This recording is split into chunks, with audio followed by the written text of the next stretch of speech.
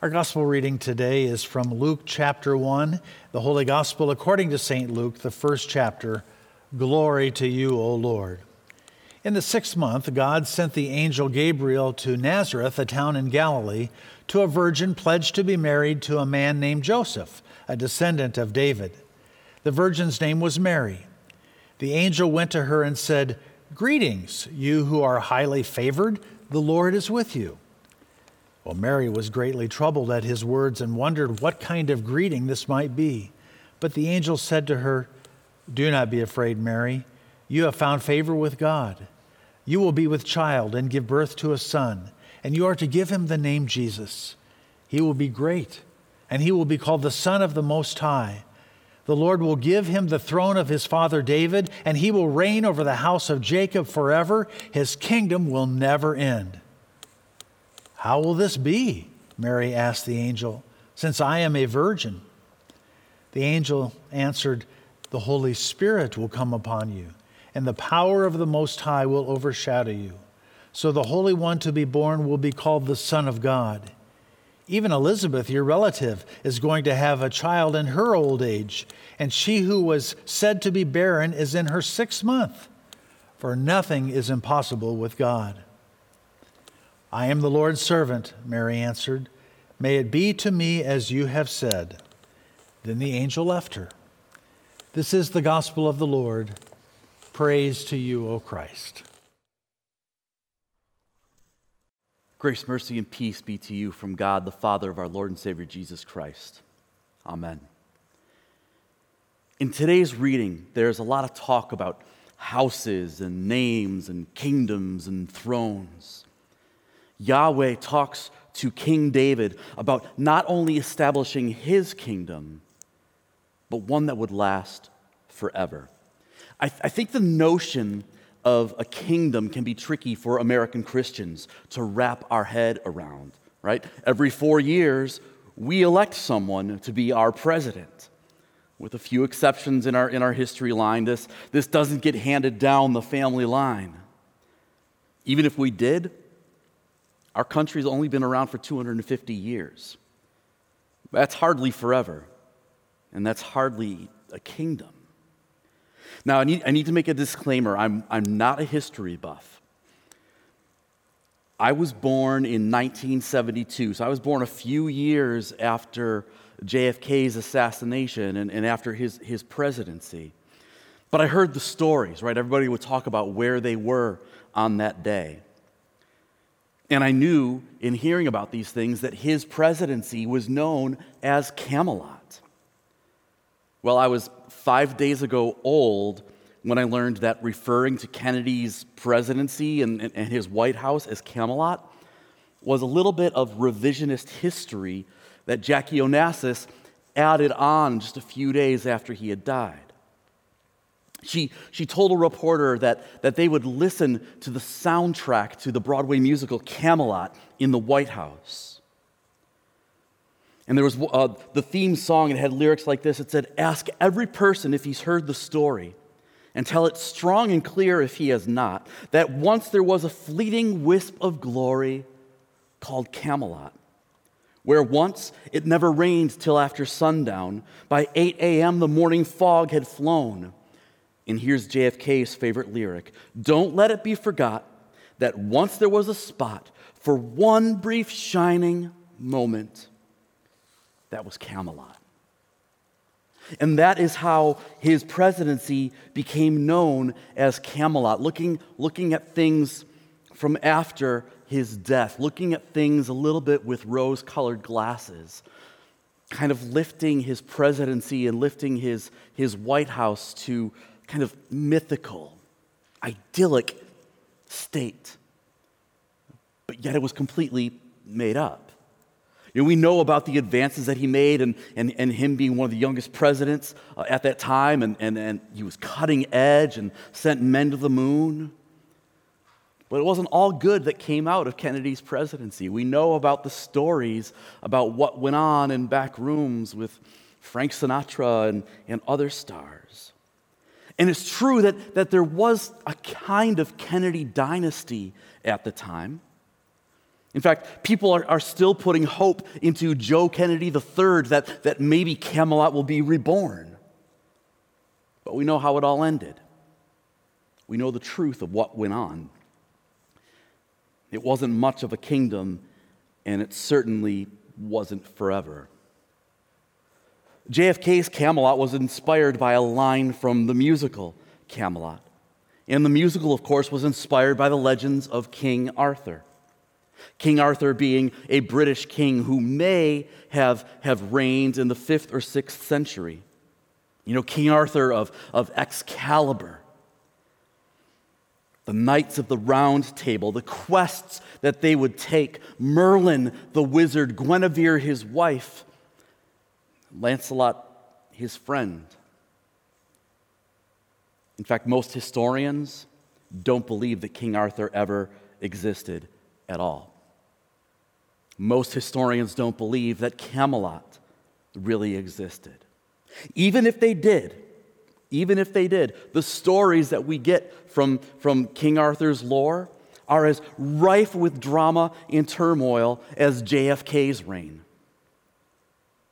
Camelot may or may not have been a kingdom at all, and it too certainly wasn't forever. A kingdom forever? We do have current and historical references for real kingdoms that last a real long time. You know, we know in our history that the United States of America was born out of a struggle with the British monarchy.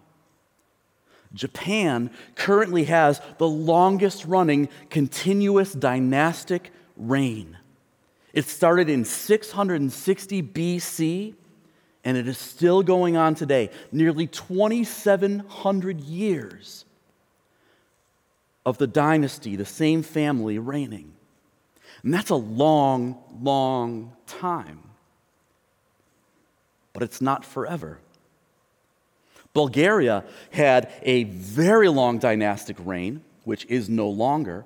The House of Dulo, it reigned from 2137 BC until 753 AD. 2,890 years of its dynasty reigning. Definitely kingdoms. Definitely a long time. But not forever. In our reading today, we have King David. And we know that King David wasn't Israel's first king. That king was Saul. But we're told that God left Saul and instead appointed David to be king. David, who would unite the 12 tribes of Israel into one nation. David, who would defeat Israel's surrounding enemies with the help of the Lord. David, who would usher in some semblance of the ideal kingdom. In fact, the chapter just before our reading, David would bring the Ark of the Covenant from foreign lands into Jerusalem. And our reading begins by saying that David builds his palace of cedar, and he settles in. And while he's settling into his home, his palace, he begins to feel a little bit bad that he has an amazing house. But Yahweh, the Ark of the Covenant, is in a tent. I'll build a house. I'll build a temple for Yahweh, David says. And Yahweh replies to him, "Oh, my servant, oh, my prince, I brought you from walking behind the flock to leading my flock, Israel. Never once since I brought Israel out of slavery in Egypt did I ask for a house. I like the camping life. I don't mind living in a tent. But you want to build me a house? Yahweh says, I'm going to build you a house." Now, wait a minute. Didn't we just hear that David is getting settled into his house? Why does Yahweh need to build David a house when he already has one? God promises that he will make David's name great as the greatest men on earth. And then he tells him that he will establish a forever house, a forever dynasty, a forever kingdom for his servant David. You want to build me a house, David? But it will be your offspring who will do it. And we know that Solomon, who is not yet born in the story, Solomon will be the one who will build the temple of splendor for Yahweh. And we also know that Solomon's reign didn't end with the splendor that it began with. God says, you want to build me a house, but I'm going to build a forever house from your offspring. I will establish your kingdom forever. I will establish the throne of his kingdom, your offspring's kingdom, forever. And we know through Scripture that there were good kings from David's offspring, Josiah, Hezekiah, just to name two. But there were definitely way more horrible kings from David's offspring than there were good kings from David's offspring. And in fact, we know that David's dynasty lasted 412 years. The palace, destroyed. The temple, destroyed. 412 years. What about David's forever kingdom that Yahweh promised him? Now, 412 years is a whole lot longer than the USA's kingdom, right? But 412 years pales in comparison to Japan's kingdom. In fact, 412 years doesn't even get David's dynasty into the top 10. What about the forever kingdom? What if the forever kingdom that Yahweh was promising David was bigger than anything David could imagine? What if the house that Yahweh would establish, the dynasty, the throne, was greater than any house, any dynasty, any throne on earth? What if the forever kingdom dwarfed any other kingdom that had ever existed? And 2,800 years is a long time, but it's not forever. Yahweh is saying something else to King David here. Yahweh's promise of a forever kingdom, of David's offspring building Yahweh a temple, of David's forever throne, it was fulfilled in part by Solomon, but clearly not completely. What if that wasn't the only thing that Yahweh was promising? This time of year, we pull out a lot of words from the prophets, and here's a great one that should sound familiar, from Isaiah chapter 9, verse 7. Of the greatness of his government and peace, there will be no end. He will reign on David's throne and over his kingdom, establishing it and upholding it with justice and righteousness from that time on and forever. Isaiah echoes the promises that Yahweh made to David, but we know that David's throne will be toppled. And soon after Isaiah had written those words. Another familiar prophecy from Isaiah 11. A shoot will come up from the stump of Jesse. From his roots, a branch will bear fruit. It seems as if Isaiah is speaking of something miraculous that would happen. Something miraculous that would come after David's father, Jesse, after Jesse's tree, which is David's line, was cut down. Cut down and left all but dead. This shouldn't have come as a surprise to Solomon, or any of the prophets for that matter. In 1 Kings 11, the Lord says to Solomon, he says, I will most certainly tear the kingdom away from you. Nevertheless, for the sake of David your father, I will not tear the whole kingdom from him, from your offspring, but will leave one tribe for the sake of David, for the sake of Jerusalem. After the 412 years of David's dynasty was toppled by the Babylonians, David's tribe, Judah, would be taken into exile. David's tribe wouldn't reign again in Israel. But David's line was not destroyed. Yahweh's promise of a forever kingdom was the promise of a greater David who would come from his line, one who would reign forever over not only Israel, but over all people. So when God speaks to the offspring of David, he's speaking to the offspring of Jesse, and the offspring of Ruth and Boaz, the offspring of Judah, the offspring of Jacob and Isaac and Abraham, the offspring of Noah, the offspring of Eve. The very offspring who would be born in enmity with the serpent who made all of us sinners, all of us with our kingdoms toppled down. Eve's very offspring who would crush the serpent's head.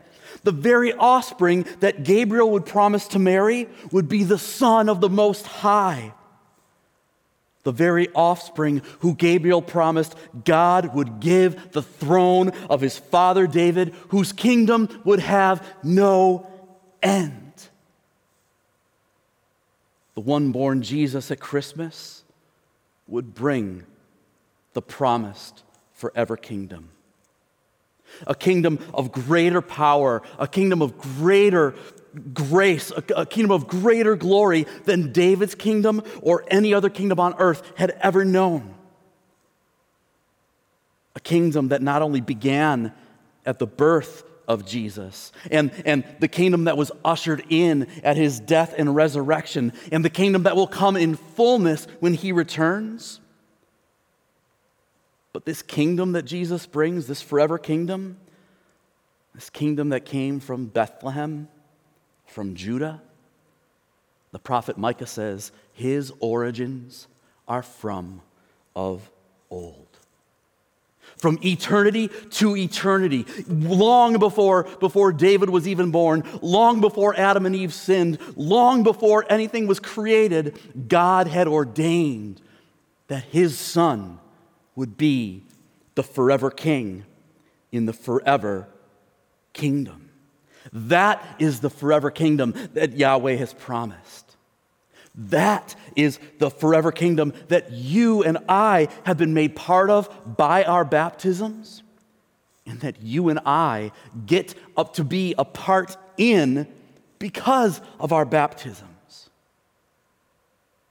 This forever kingdom, and hear these words from Revelation, words that you will probably recognize from the Hallelujah chorus. The kingdom of this world has become the kingdom of our Lord and of his Christ, and he shall reign forever and ever.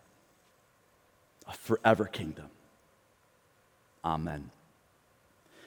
Dear Heavenly Father, we thank you for making this promise in Jesus long before any of us were around, long before you created the world.